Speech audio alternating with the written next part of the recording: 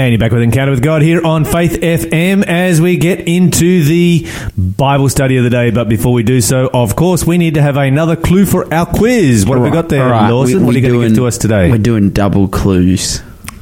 Double clues. Double clues. Yeah. You ready? So whenever Mon dominates the show, we don't get to do as much clue time because we want to give her as much time as we can, simply because she's in Africa and we feel sorry for her and give her a bit of sympathy, all that kind of stuff. So we just give her a bit of slack. But double clues coming up. Double clues. Are you ready? So we already. This is a what am I? I'm going to take my other guess.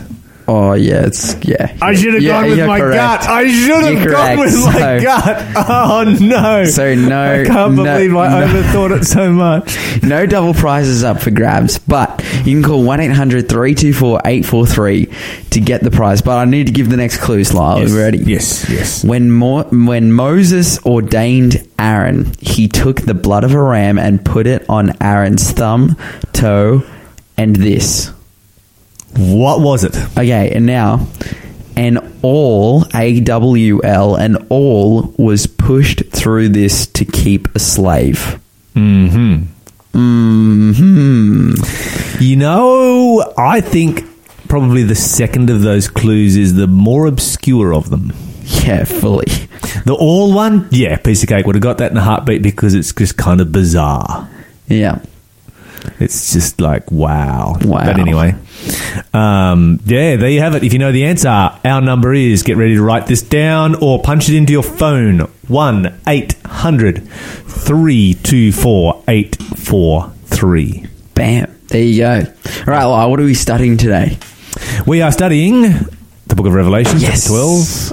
We were talking about the church in the wilderness, and we have started to talk about the origins of the great controversy between Christ and Satan. Revelation chapter 12 is where we are up to. All right. Would you like to read for us verse 7 and 8, please? Just by way of review. Okay. The Bible says... Previously. It's coming up right here. Then there was a war in heaven. Michael and his angels fought against the dragon and his angels, and the dragon lost the battle, and he and his angels were forced out of heaven. Okay, that's interesting. The Bible says there was war in heaven. You kind of wonder how that war was fought and what it was fought over. You know, how does that all take place, etc. We don't know all the details to that, but we do know that there was a coup that Satan tried to pull off, where if we go over to Isaiah, let me flick over there real quick. Yeah, quickly, let's go. Yeah, why not? Isaiah chapter 14, and we would start reading in verse 12, where it says, "How are you fallen from heaven, O Lucifer, son of the morning? How are you cut down to the ground, you who weakened the nations? For you have said in your heart, I will ascend into heaven. I will exalt my throne above the stars of God.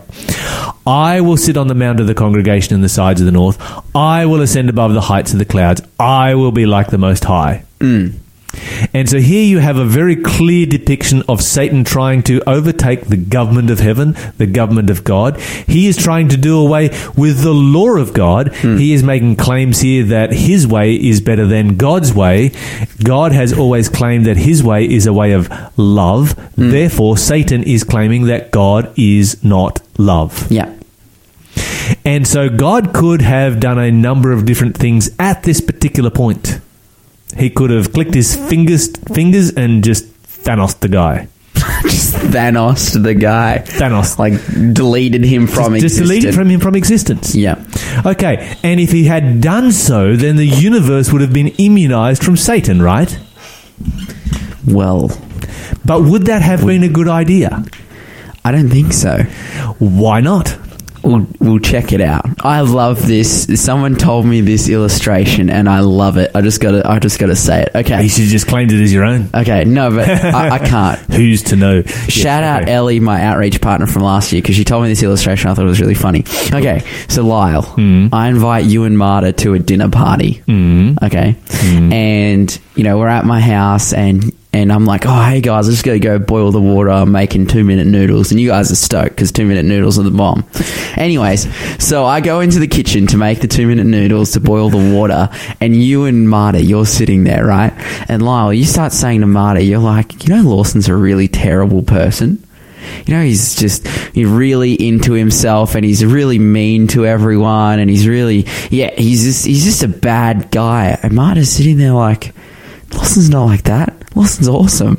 But she's sitting there listening to you say all these You're pretty confident Marta would say this, right? Yeah, of course. No, but you're saying all these terrible things about me. So then I come back from boiling my 2-minute noodle water, and Marta comes to me and says, hey, Lyle's saying some really bad stuff about you. You got to go and talk to that guy, work something out.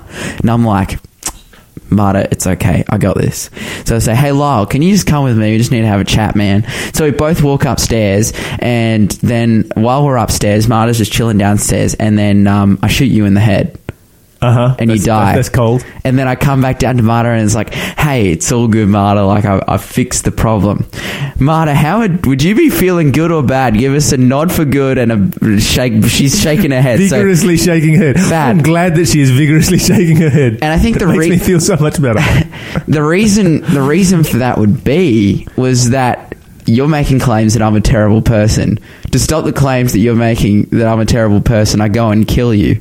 Which, like, Marta's then thinking at that point, like, not only is this guy a psychopath, but, okay, was what Lyle was saying about Lawson true? Okay, so if God had decided to immunize the universe by destroying Satan on the spot, then what God would have done would have proved Satan right in every claim he had made. Yeah.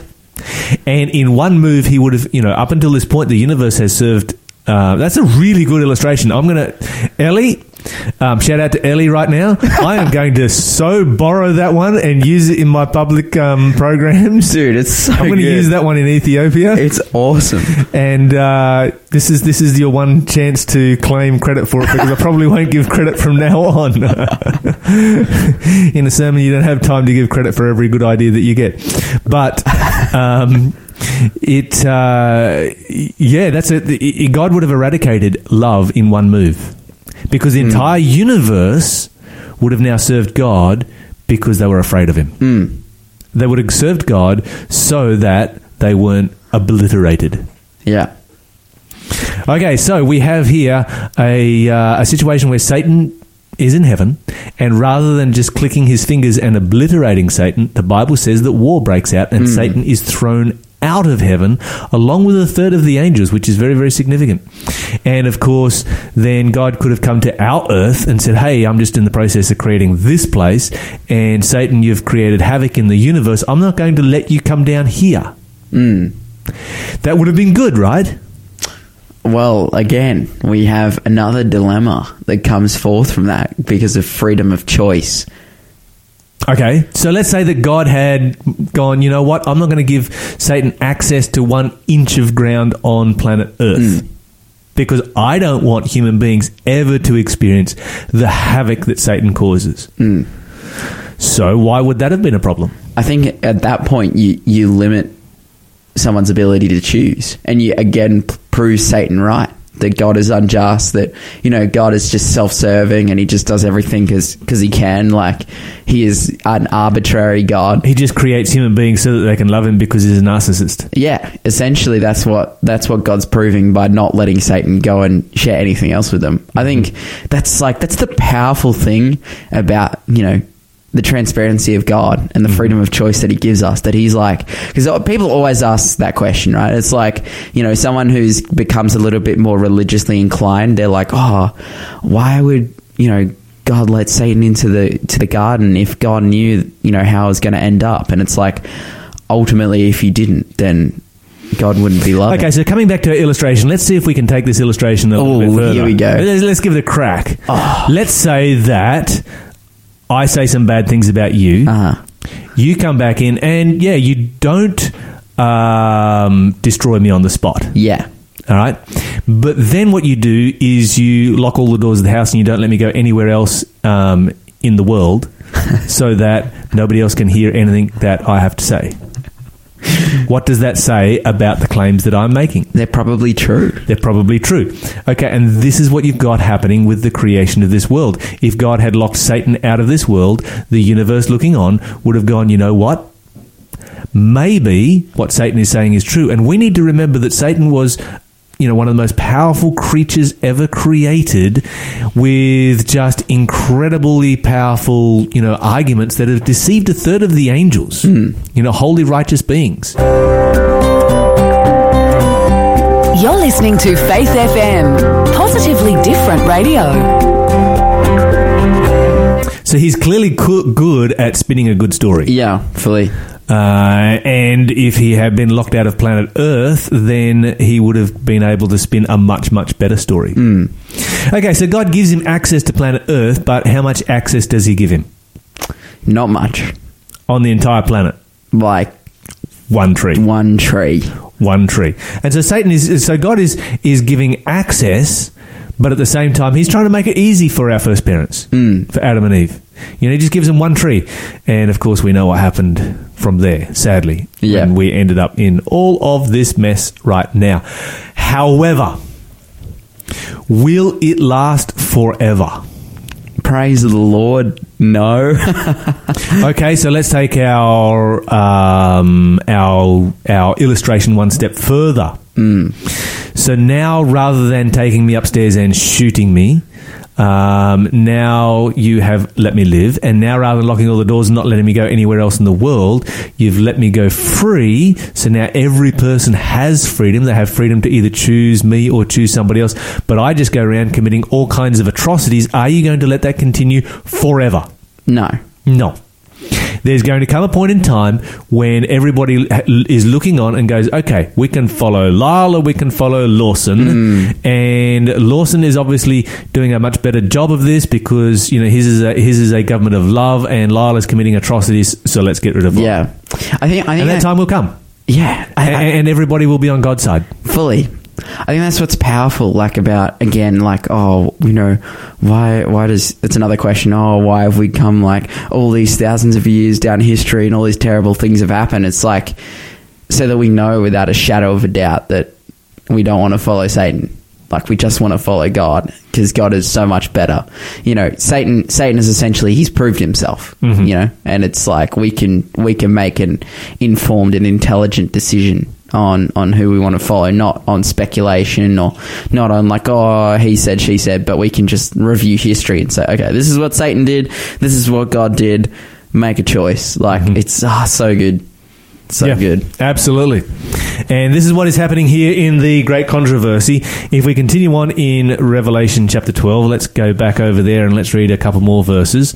Lawson, would you like to read for us verse 9, please? Yes, the Bible says in Revelation 12 and verse 9, "This great dragon, the serpent called the devil or Satan, the one deceiving the whole world, was thrown down to the earth with all his angels." Okay, so here you've got a number of different names for Satan, don't you? What are the different names that you have there? Okay, so he is called the Great Dragon. He is called the Devil. He's called the Serpent, the Ancient Serpent. And again, Satan. Satan. Okay, so 4 different names for him right there. And, of course, being cast down to this earth, because this earth was the one place in the universe that up until this point had not had the opportunity to choose for or against Satan. Fully. So it's quite clear why this is taking place. And verse 10. Verse 10, the Bible says, "Then I heard a loud voice shouting across the heavens, 'It has come at last, salvation and power and the kingdom of God and the authority of his Christ. For the accusers of our brothers and sisters has been thrown down to the earth, the one who accuses them before our God day and night.'" Okay, so being thrown down to the earth tells us a number of things about this whole great controversy. Not just that this is where Satan ends up, but also this is where Satan ends.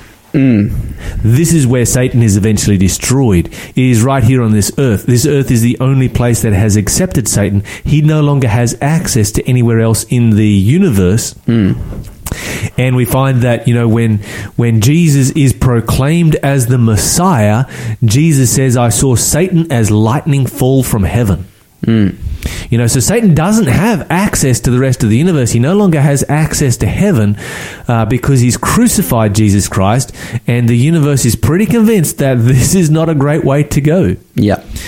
Okay, so as we continue on down through here, as we have been reading these verses, the Bible says in verse 11 that they overcame him, and this is talking about those who overcome here on this earth. How do they overcome? How do we overcome? Well, it says From right verse here, 11. by the blood of the Lamb and by their testimony. Okay, that's two things. I find that most fascinating. All right, let's consider the blood of the Lamb first. How do you overcome somebody by the blood of the Lamb? What does that even mean? I mean, this is kind of one of those kind of Christian statements that we used. You know, I'm covered by the blood of Jesus Christ, therefore I have nothing to fear. And the average person on the street just looks at us like we've got two heads. Like, what is that even English that you are talking right there? What has someone, done the ice bucket challenge with a bucket of blood or something? What does it mean? Come on, Lyle. What does it mean to be covered by the blood of the Lamb? This makes no sense to the average listener who's listening in who doesn't understand Scripture. Well, yeah, it's essentially a representation of Christ's sacrifice. The blood of the Lamb. Christ is proclaimed by John the Baptist. It's like, hey, this is the Lamb who takes away the sins of the world. And by Christ's sacrifice, he then gives the opportunity for sinful human beings to accept that sacrifice and be saved, and to be covered by the blood of the Lamb is a metaphor which represents that. It's like, because the Lamb's blood was shed, for sin. Our sins are covered by that blood. I remember actually first hearing that when I was like a sort of a church goer, when I started to become a church goer, and I could just imagine like someone's, being covered with blood, and I'm like, yes. Oh man, why? No sense at all. But no, when we understand it in context, is actually one of the most amazing things ever. Understanding that because of Christ's sacrifice, like, he's covered everything. He's covered us. And yes, man, it's just awesome. Absolutely. So he died in our place so that we didn't have to. Exactly. We were under condemnation of death, and his death paid the penalty for us, and that is how we have gained the victory over sin and this world. But it's not the only part of the equation here, is it? No, it's not. What's the other part of the equation? Their testimony. What is that all about? Honestly, Lyle, I don't really know. Okay, so let me help you out with it. All right. Tell me, what's going on? Let me share with you a scenario that may be all too familiar to churchgoers. Okay. And you might be a churchgoer that relates to this right now. Mm-hmm. Going to church does not make you a Christian. Oh, yeah. Going to church on a regular basis does not mean that you have a connection with God. No, not at all. It may be a part of that, but it does not guarantee that in any way, shape, or form. Think about this. When you are a church, let's think about a churchgoer, somebody who goes to church on a regular basis, but never ever tells somebody else about Jesus Christ. Are they a true Christian? I don't think so. Okay, so here's a scenario, and this is actually a true story. One of a very famous atheist, and I've forgotten which one it is. I don't think it's Dawkins, but he made a very interesting statement. He said, "Look, any Christian who does not, because people were complaining about how Christians proselytize and so forth, and try and witness and this kind of thing. He's like, any Christian who does not try and share Jesus with me is the worst kind of hypocrite, because if heaven is actually real, if eternal life is actually a thing." Now, he's a hardcore atheist. He doesn't believe in any of this stuff. But he's like, if these things are real and you don't tell me about it, you are the worst kind of criminal that there is, and you are the worst hypocrite that you could ever come across. Oh, what a chop. That's coming from an atheist, right? Now, you think about this. How many Christians then, sitting in our church pews, are genuine Christians? Genuine Christians who see somebody and just have to tell them about Jesus, or see somebody and go, yeah, true. Man, this is another random person. Well, it's interesting. Because the reality is that we do believe in heaven. We do believe in eternal life. Why aren't we more motivated? And so if you don't have a testimony to share, if you don't have a story to share of what Christ has done in your life, if you have nothing to share about how your life has been transformed and your life has been changed, you are not a genuine Christian. You are not overcoming. Yeah, wow. It's like the last thing that Jesus says before he leaves earth in Matthew 28. It's like, Great Commission. Go ye therefore and make disciples of all nations, baptizing them in the name of the Father and of the Son and of the Holy Spirit, teaching them to observe all things I've commanded you. And lo, I'm always with you, even to the end of the age. Like, this is the commission by God. He's like, go and tell everyone about what's just happened. It's awesome. But we'll pick back up right after this. Travis Cottrell, what a beautiful name. You were the Word at the beginning, one with God the Lord Most High. Your hidden glory in creation, and now revealed in you are Christ. What a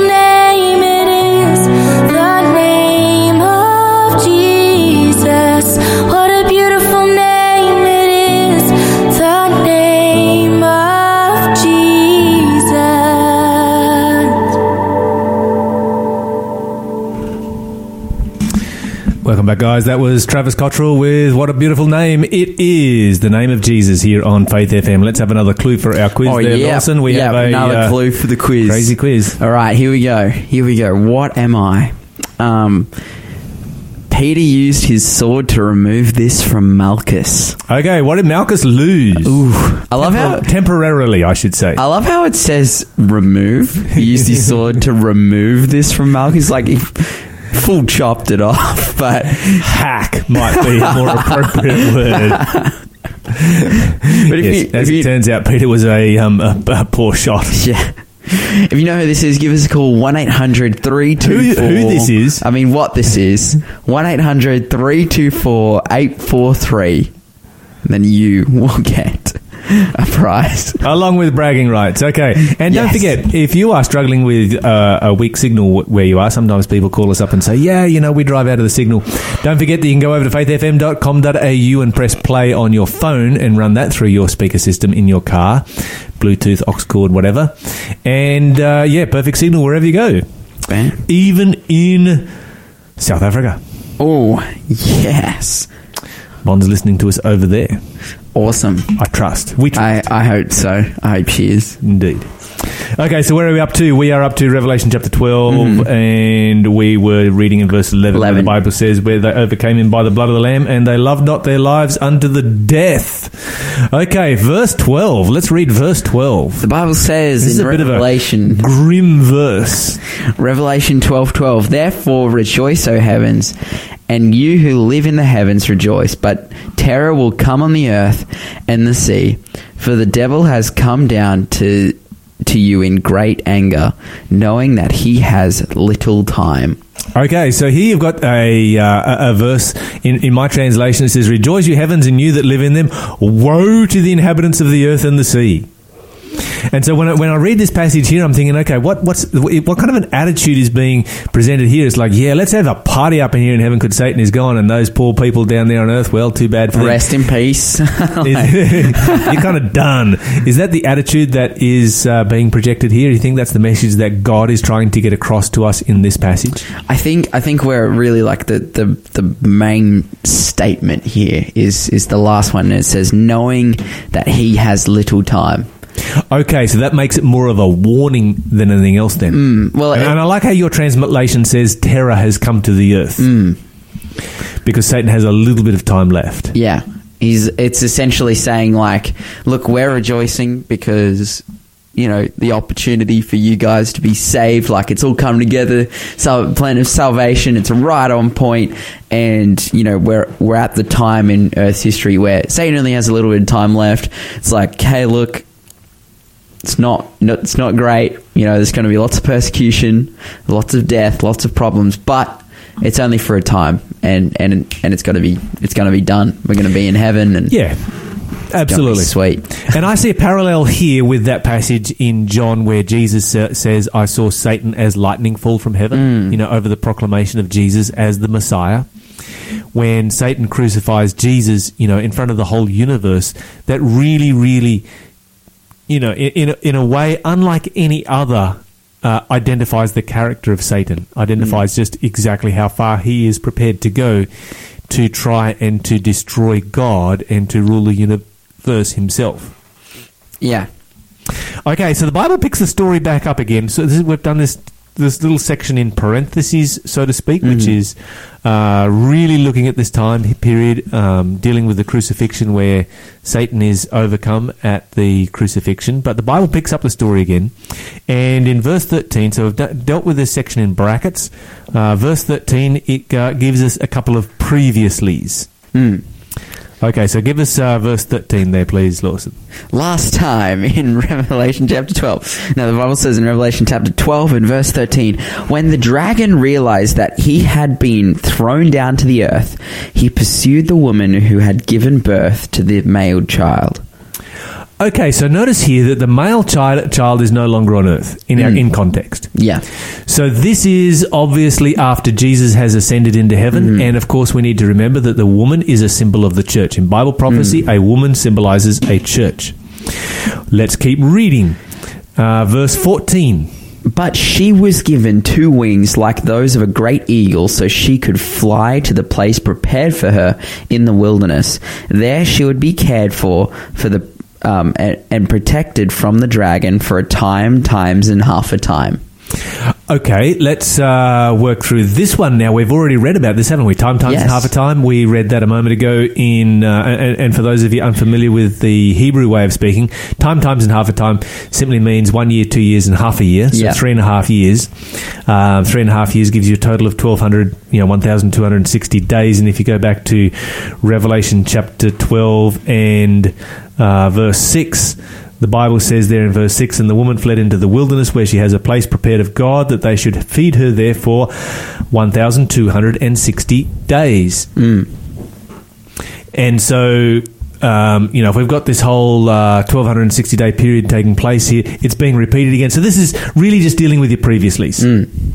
Satan's been thrown into the earth. He's persecuting the woman. She is fleeing into the wilderness. We talked some history yesterday about how that true Christianity was pushed during the Dark Ages through persecution back into the remote parts of the world. Yeah.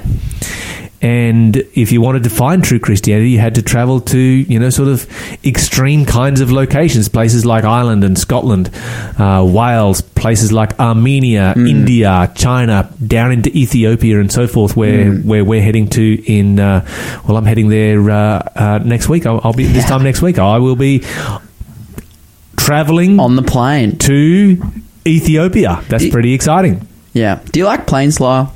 Oh, I love planes. I love the planes. They're the Dude, best. it's so good. But what about like being on the plane, like traveling somewhere? Commercial transport, I don't know why we're getting sidetracked on this, but it's a little bit like getting inside an aluminium tube, getting out of an aluminium tube, sitting in an aluminium tube for X amount of hours, and then getting out and you're in some other country. Yeah. It's a little bit like a slow teleport. Yeah, it's awesome. I just love being on the plane. But point is, let's takeoff and landing, when those engines spool up and roar, and then you start to accelerate, and then suddenly you realize just how fast you are actually going. It's like, that was fairly gentle, but it doesn't snap your head back like a like a car can, a high-powered car can. But it's that gentle push back into the seat, and the next minute you look out the window and you are absolutely flying. Man, his eyes are so wide right now. He's just like loving. This is Lawson getting me sidetracked from the Bible study. Getting back to our Bible study, yes, we find that the woman flees into the wilderness where she is looked after and Christianity is preserved. The Bible says that she is nourished during this 1,260-year period, and we refer to this 1,260-year period as the Dark Ages. And during the Dark Ages, Christianity was tremendously persecuted. 150 million people lost their lives. It was pushed to the extremities, but it was nourished and it survived even in some of the most remarkable parts of the earth, as in northern Italy, on the doorstep of the Vatican at that particular time.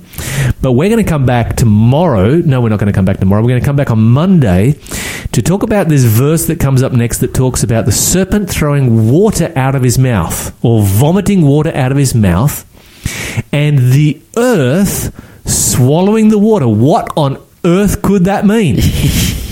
What is the earth a symbol of, and how did the earth swallow the water? What is the water a symbol of here? We need to discover the answer to all these questions, but while we do, we must remember that Jesus is there to protect us and to preserve us, no matter what is happening in our world. It all comes down to the lamb slain from the foundation of creation. It all comes down to the life poured out in the center of Revelation.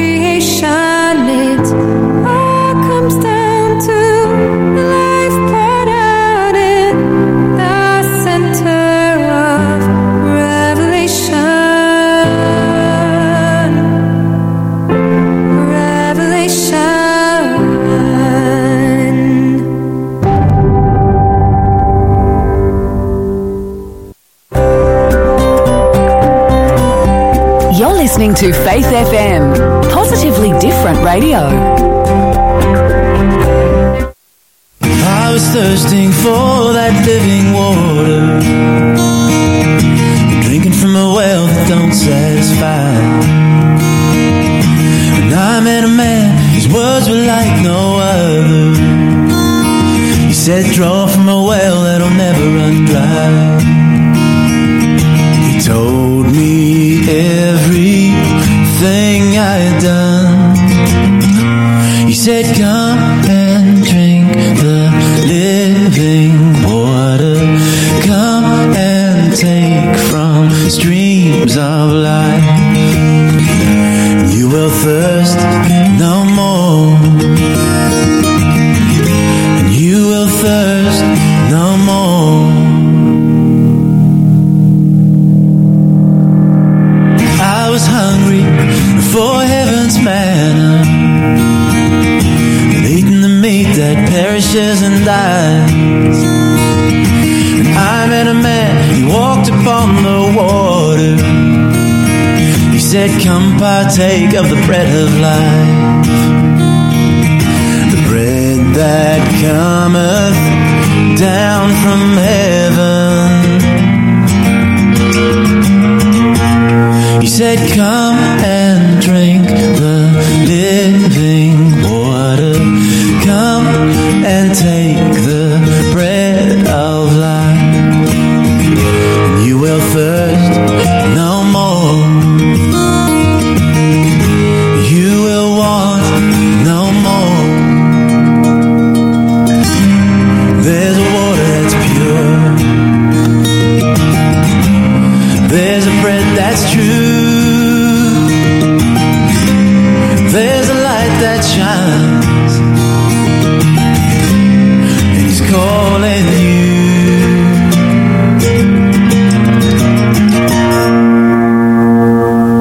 I was without form and void in darkness. All around me was trouble and strife. And I met a man, he led me from my blindness. He said, I am the light of life, the light that lights up everyone.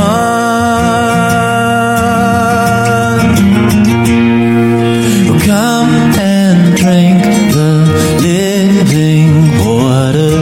Come and take the bread of life. You will thirst no more. Walk in dark no more.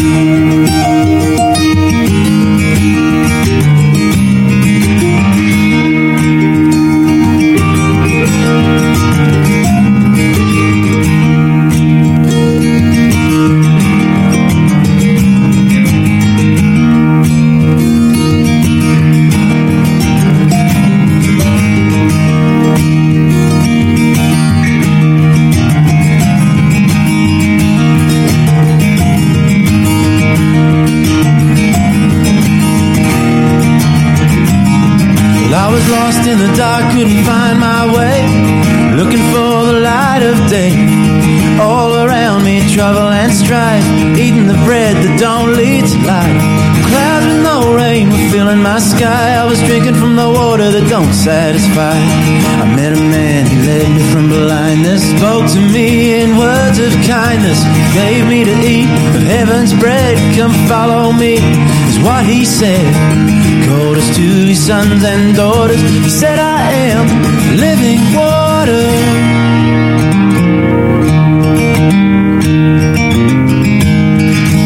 You will thirst no more. You will thirst no more.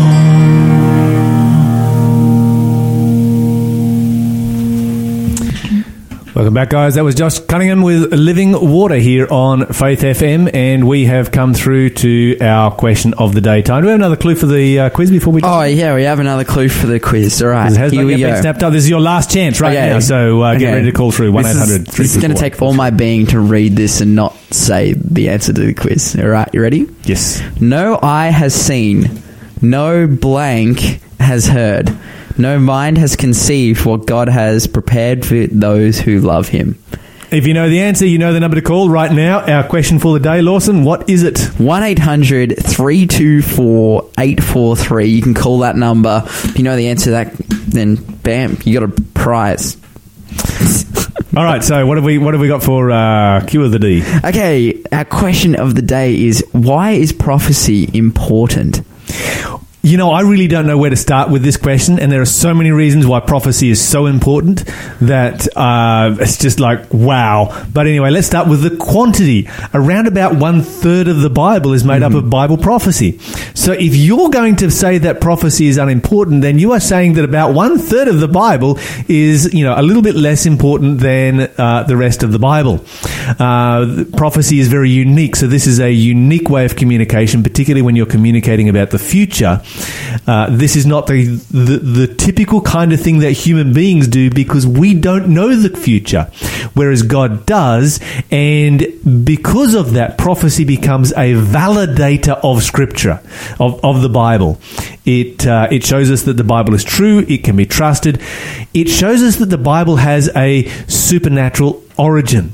Not only that, but the Bible, or prophecy, the Bible says in Revelation chapter 1, the very first line, it says, "This is the revelation of Jesus Christ." So not only does prophecy validate the Bible, but it validates Jesus Christ as Messiah, as God, and then it goes on to reveal everything we need to know about who Jesus Christ is and, you know, what we can learn about him. Of course, you know, the obvious one is that prophecy reveals the future.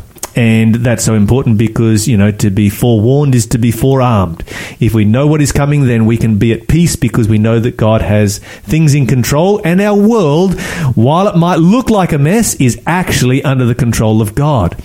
Of course, prophecy is a great tool for evangelism, and I love using prophecy in evangelism because when I stand up in front of a group of people who are non-believers or who are agnostics or atheists, I can give them a rock-solid, reason-based answer for what I believe in that is more than just a warm, fuzzy feeling. You know, because a warm fuzzy, you know, that might mean something to somebody, it might mean nothing to somebody else, and somebody else might come along and say, hey, I get an ecstatic feeling when I go to the football. What's the difference? But when it comes to Bible prophecy, you can't get that at the football.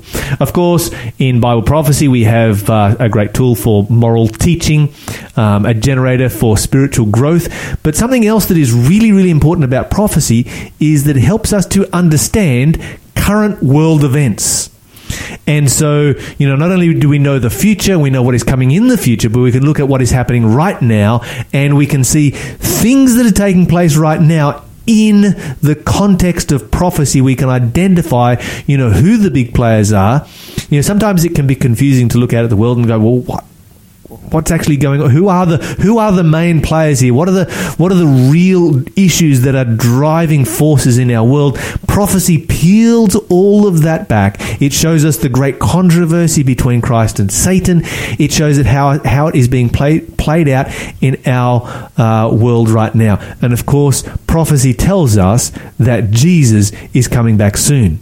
This is the greatest part of prophecy, the most exciting part of prophecy, because there is nothing greater or more important to look forward to than to the return of Jesus Christ. So there's a few different points. Hopefully, if you haven't got a good enough reason to study prophecy up until this point, now you will see that prophecy is incredibly important for us all to be studying. Don't forget, if you would like to send in your question for Question of the Day, our number is 1-800-324-843, or you can text us on 0491 064 669. You can send in your question for Question of the Day. We would love to answer it right here on Faith FM. However, at this particular time, the show moves on. I can see the clock winding down, and we're going to listen to Anthem Lights with the Hallelujah Medley. Man of sorrows, what a name for the Son of God who came, ruin sinners to reclaim. Hallelujah, what a Savior.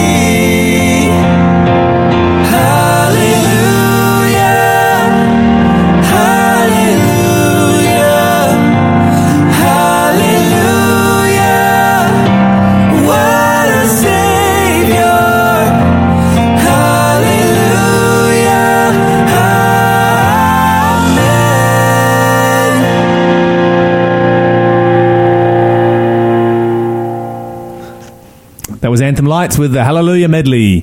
You're listening to Faith FM. We've come to the end of the show. We are about to give away the Great Controversy. We've mentioned this a number of times, and even bumped into a few listeners who have gone, you know what, we heard about that book that you mentioned. Do you have a copy on you?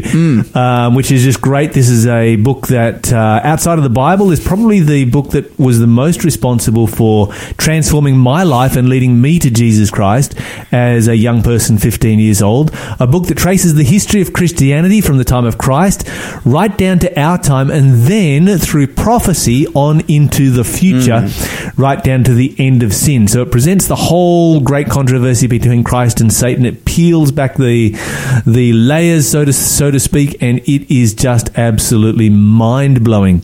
So give us a call right now. The number is 1-800-324-843. This is a classic, has been around for 150 years or so, thereabouts. So we're offering a classic book for you today. You can text us on 0491 064 669 and grab your copy of The Great Controversy. Yes.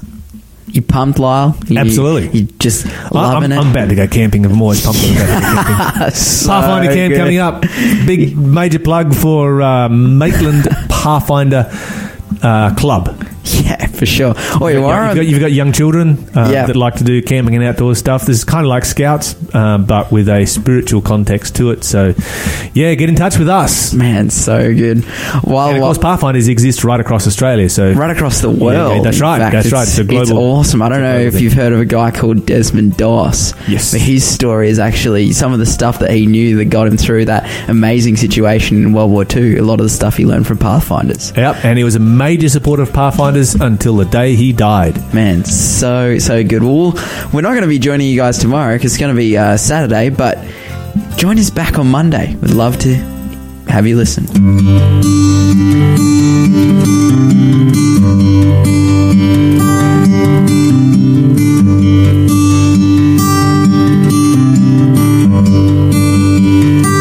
Oh Lord my God, when I in awesome wonder consider all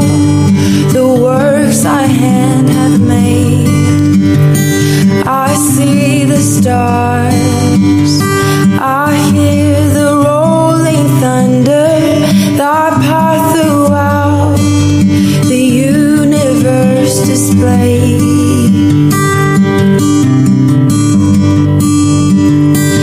And when I think of God, His Son not sparing, sent Him to die, I scarce can take it in, that on the cross, my burden gladly bearing, He bled and died to take away my sin. Then sings my soul, my Savior God, to Thee. How great Thou art, how great Thou art. Then sings my soul, my Savior God, to Thee.